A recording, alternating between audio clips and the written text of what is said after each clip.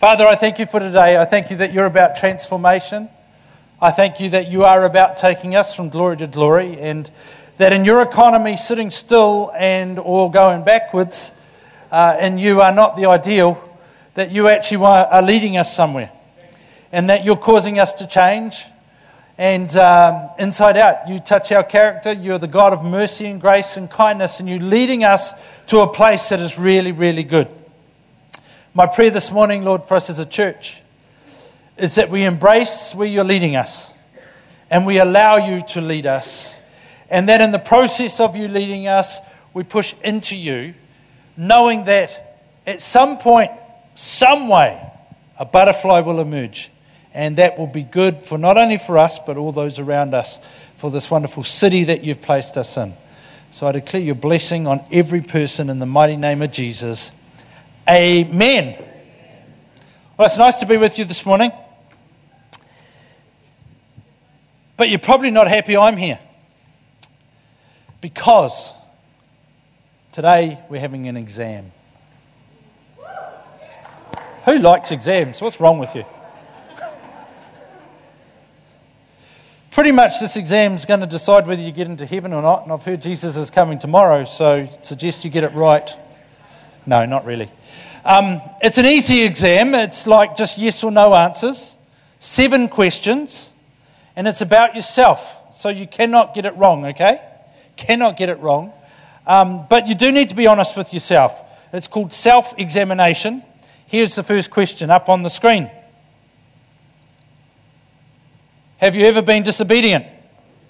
Oh no, keep the answers to yourself. This isn't like a hang your dirty washing out day. This is self-examination, okay? So, number 2. Have you ever told a lie? I said shush. I know most days I'm asking for you to interact, but just at this moment, in this space, this time, I don't want to hear from you. Number 3. Have you ever really wanted something that wasn't yours? I made the mistake recently of going into a car dealership, and the longer I sat in the car, the more I wanted it.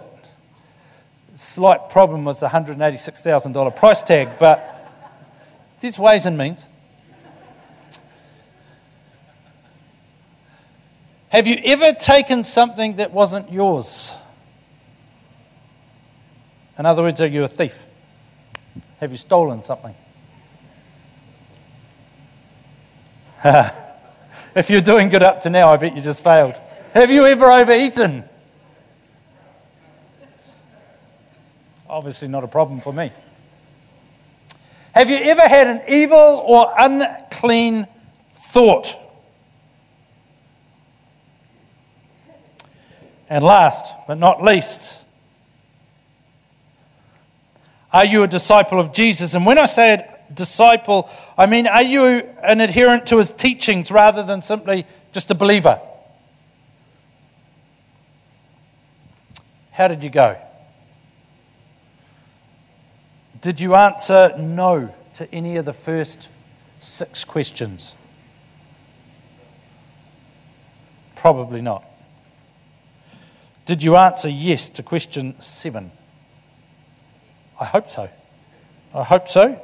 That's a good thing. Here's the deal. If you answered no to 1 to 6 and yes for question 7, you don't need a doctor. You're fine. You're good to go. You can, if you like, just stand up now, pick up your things and leave, because there's not a lot I can do to help you. See you later. No takers. Oh well. I'm still here too.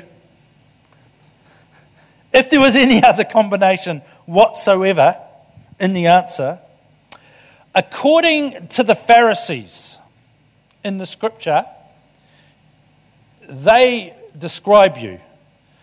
They call you scum. Happy days. Lovely, isn't it? They call you scum. In fact, it gets worse. If you're an employee of the government, not too good, this passage. Even worse still, if you work for the IRD, I suggest you just put your head down for a minute, because Scum is what the Pharisees call you. It's a terrible thing. But there is good news. Don't panic. I don't want to really, don't attach that label, please. That would be a horrible day in church for you. But according to Jesus, in essence, you need a doctor. That's the deal. Jesus looks at our lives and he goes, actually, they've all made a bit of a mess here. You need a doctor. And here's the good news. Jesus is the doctor.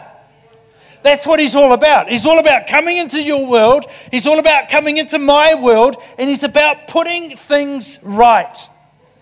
The big thing is, you've got to know when you need a doctor. If you answered yes to question 7, here's the good news. Jesus has made you righteous. He's justified you, which in essence means he made the answer to 1 to 6 no for all of them, despite what your life looks like. He said no. He went through your score sheet and he said, no, that person's in relationship with me. No, I'm changing those answers. The answers now are all no. Because we know we need a doctor, and that's what he's here to do. And that is the gospel. That is the good news. That is why it is good news. It's because on your and my own basis, we just don't measure up. But you let Jesus get hold of the score sheet. He looks at it through a completely different lens to us, and he changes all the marks. So we all get a pass. That is exceptionally good news. I don't know about you. You obviously don't believe it because you're exceptionally quiet. But I think that is really, really good news. Jesus looked at my score sheet and changed it. If I had had Jesus on my side when I was at high school, I could have conquered the world. Luke chapter, I've just broken things here. It's going to be up on the screen. Just let me fix my dilemma. Got overly excited and swiped the wrong way. Luke chapter 5 and verse 27 or 27 to 32 reads like this. Later, as Jesus left the town, he saw a tax collector named Levi sitting at his tax collector's booth.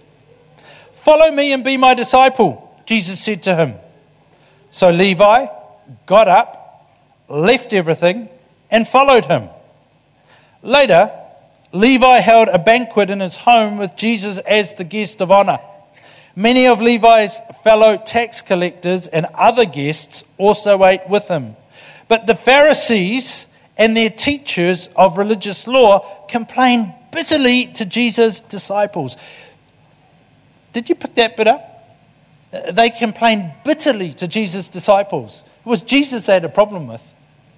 How often do you see that in the way, I've got a problem with Pastor Ray, so I'm going to go and complain to Lance about it.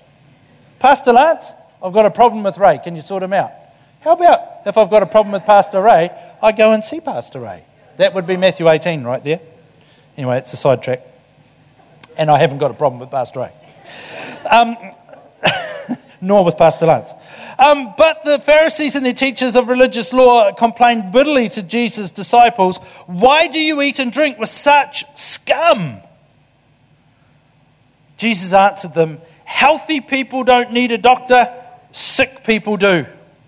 I've come to call not those who think they are righteous, but those who know they are sinners and need to repent." There's some obvious questions and answers in this passage, like verse 28. So Levi got up, left everything and followed Jesus. Some of the obvious thoughts there are, what's my response to Jesus? What's your response to Jesus when he says, "Come, follow me"? Do we just jump up? Do we follow him? Or do we go, "Yeah, sure, but here's my list of conditions"? Because Levi never had a list of conditions. He simply got up and followed. Verse 29, can you, let me personalize it, can you genuinely say that Jesus is the guest of honor in my place? My place. Jesus is the guest of honor. What about verse 31? I've already established that we need a doctor. So are we having regular checkups? I don't know a lot about the human body, but I know that cars need regular servicing. And if you don't do regular servicing, you end up with a big bill. I suppose, just take it away for a minute from the human body and to our spiritual life. Are we having regular checkups? Because they keep us on track. But there is so much more in this passage than that. Matthew chapter 9, verses 9 to 13 are exactly the same account. Yet at the end of it, Jesus adds a little more for us. Matthew chapter 9 from verse 9 says, as Jesus was walking along, he saw a man named Matthew. Matthew, Levi, they're the same dude. Matthew sitting at his tax collector's booth. Follow me and be my disciple, Jesus said to him. So Matthew got up and followed him. Later, Matthew invited Jesus and his disciples to his home as dinner guests, along with many tax collectors and other disreputable sinners. But when the Pharisees saw this, they asked his disciples, why does your teacher eat with such scum? Scum, the word there can actually be interchanged really with the word evil, with evil. When Jesus heard this, he said, healthy people don't need a doctor, sick people do. Then he added this bit. Then he added, now go and learn the meaning of this scripture. I want you to show mercy, not offer sacrifices. For I have come to call not those who think they are righteous, but those who know they are sinners. The bit he added, now go and learn the meaning of this scripture. I want you to show mercy, not offer sacrifices, is Hosea 6:6. What's actually been said there is I want you to show mercy, not sacrifice, is in context to what the Pharisees are doing. He's saying, I want you to show mercy. In other words, I want you to show a sense of belonging, a sense of acceptance to those around you, unlike the Pharisees who are separating out those who that they feel don't belong. And I think this is a real challenge for us in the church today, particularly in the culture that we live in that Jesus' command to us is to show mercy, not to make judgment. He'll judge, he'll sort stuff out, but as far as you and I are concerned, we are told to be merciful. Show mercy, show grace, show kindness. Don't put separation, don't put roadblocks in that are going to keep people from coming in the direction of Jesus, because what they need is mercy. What they need is kindness, is love. Show mercy, not sacrifice. This statement that Jesus is making would have been quite confronting for the Pharisees, because they're putting in these roadblocks for people. But what Jesus is essentially saying is, hey, I'm looking for followers, not critics.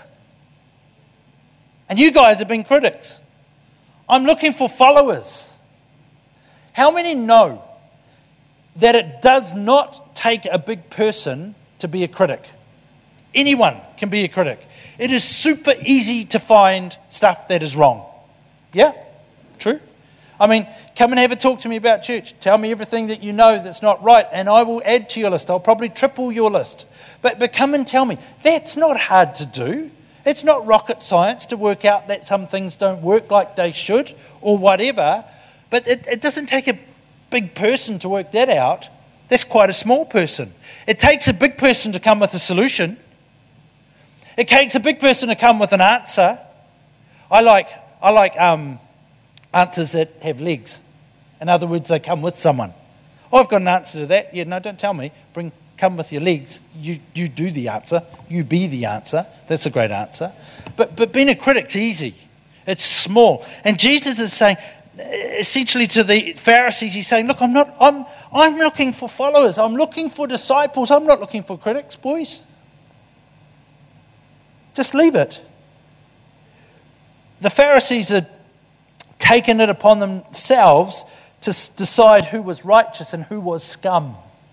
It's a strong word, isn't it? Scum, it's a strong word. And who was scum. And I love this because Jesus comes in and he just smashes the cultural norm of the day. He smashes it. How does he do that? He goes to their house.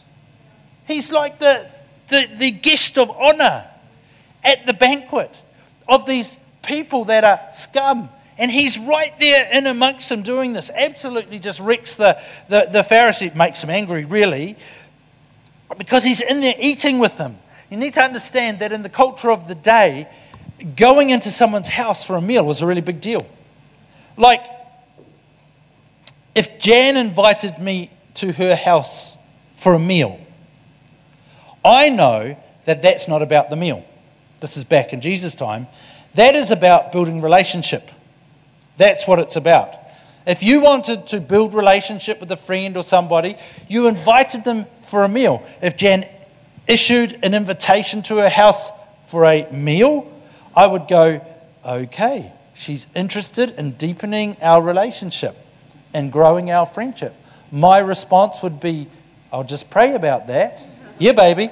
And I take that invitation and I come to your house for a meal, because it was actually all about building the relationship.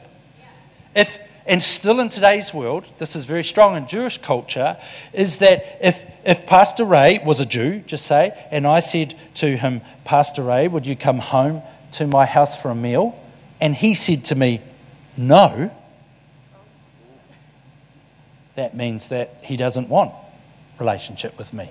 It's a very clear signal that he's not interested. He probably wouldn't do that, but it's a very clear signal that he's not interested in building relationship with me. So the fact that Jesus is in this unacceptable place with unacceptable people as the guest of honor is just like a massive slap to the Pharisees. Jesus is saying something very clear here. He is saying, I'm about mercy.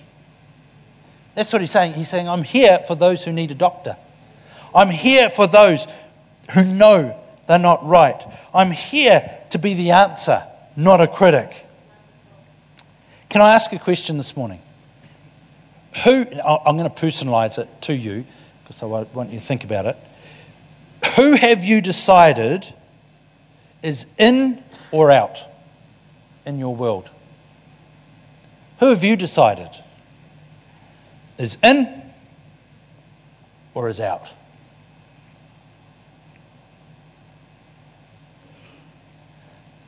I'll phrase it differently. Who have we decided is a sinner and therefore cut ourselves off from? It's quite in your face, really, isn't it? It's what the scripture's saying. Now, for a moment, there is an appropriate time and place to cut yourself off from people. Show me your friends, I'll show you your future. Have you all heard that? Show me your friends, I'll show you your future. There is a time where, sometimes not out of judgment, but simply to get on the path and the track that God's got for us, we need to disassociate with people. And that could be a long time, it could be a short time. But we need to, that's called wisdom. But here we're talking about a different subject. We're talking about grace, we're talking about mercy, we're talking about kindness, we're talking about love. Who have we decided is a sinner and who have we decided is not? How about this one? Who do I know in my world that I've separated from that Jesus would be happy to dine with? I'll say it again. Who do I know in my world that there's a separation with that Jesus would be happy to dine with? It's really in your face, eh? Yeah. I know I'm saying it, but I'm listening to it as well, going, ouch, this is... Here's the deal. It doesn't mean that Jesus approves or that we need to approve of every person's behavior, but the command to us is to offer mercy and kindness and love, and it means that for people that maybe we've separated from, actually some time with Jesus, some time with mercy, the time around a meal with mercy would do them really, really good. That's what it means. I think this is where the world's lost the plot a bit. Because, the more left you lean at the moment, this is observation, this isn't a political statement, it's just, if you've got eyes, you can see this. The more left you lean at the moment, the more you hear about tolerance, how we need to be tolerant. Yes? You kind of look at me like I'm speaking foreign right now. You know what I mean, eh? The more left you lean, the more it's about tolerance. Yet, evidence would say that the further left you go, the less tolerance you find, unless you agree with them, in which case it's tolerant. But that's not what tolerance means at all. The dictionary, which is not the Bible, says that tolerance is the ability or willingness to tolerate the existence of opinions or behavior that one dislikes or disagrees with. I'll say it again just in case you missed it. Tolerance is the ability or willingness to tolerate the existence of opinions or behaviours that one dislikes or disagrees with. Now, I'm quite a black and white person in many regards. There are lots of behaviours, beliefs and different things that I disagree with. I just simply think they do not line up with the Word of God. They do not line up with truth. Yet the command of God to me is mercy. It's mercy, which is quite challenging. It's tolerance. In other words, Ray and I could be completely on different pages about something. We could argue. I know, great examples just come to mind. Green is the best colour. And Pastor Ray would argue with me that blue is the best colour. But within that, even though we're quite different, we can love one another. That's what tolerance looks like. I can love you. I don't have to agree with you. I don't have to believe everything that he believes. My lifestyle doesn't have to look anything like Pastor Ray and Pastor Wendy's, but I can still love them. And that's what this command to mercy is about. It's that because it's just a lie that you have to agree to love. You choose to love. Mercy loves. It's not based on behavior or anything. And Matthew 9 says to us, offer mercy, offer belonging, offer love. Luke 5, Jesus has come for those who need a doctor. Well, I can see you need a doctor. Doesn't mean I'm going to judge you. Actually, I can offer you mercy and kindness and grace and love, believing that it'll be the Jesus encounter that makes all the difference. I think that's what salvation's all about. I think when we come into relationship with Jesus, I love this too. Luke 5:28, we just read it. So Levi got up, he left everything and he followed him. The word Levi means joined. And Levi was joined to evil. He was joined to the government, the Roman government of the day, which were extorting money out of his people. It was evil. He was regarded as evil because he was working for the government, extorting money and taking a cut on the side from his own people. Levi was sitting in a place where he was joined to evil or joined to the world. Jesus says, Levi, come follow me. Immediately he gets up and becomes joined with Jesus. That is what the good news, the gospel is about. That is what salvation is about. It's simply changing our seat from here, which is going nowhere, is evil, and joining with Jesus. When we say yes to Jesus. So, who's our allegiance with? These are questions that we need to answer. Who's our allegiance with? Who am I joined to? Because we all have a choice. We get to choose Jesus or we don't. There's only two answers there. It's not like multi-choice. It's just simply yes or no. C is not the right answer. Yes or no. Will I follow Jesus? Yes or no. Do I realize my need of Jesus' mercy and of his grace? Yes or no. The answer of that probably will answer the one beforehand. Am I willing to allow my life to be a banquet where Jesus is the guest of honor? Yes or no? They're not complex questions. They're definitive questions. And that's what it's coming into relationship with Jesus. He came. He died on the cross, that vicious, terrible, terrible death. In doing that, he paid all of the requirements set by God to be able to restore relationship with human beings back to God as was first intended. Mercy, grace, kindness, love. And now he simply says to us, do you want to take up that offer? Will you follow me? The answer is yes, or the answer is no.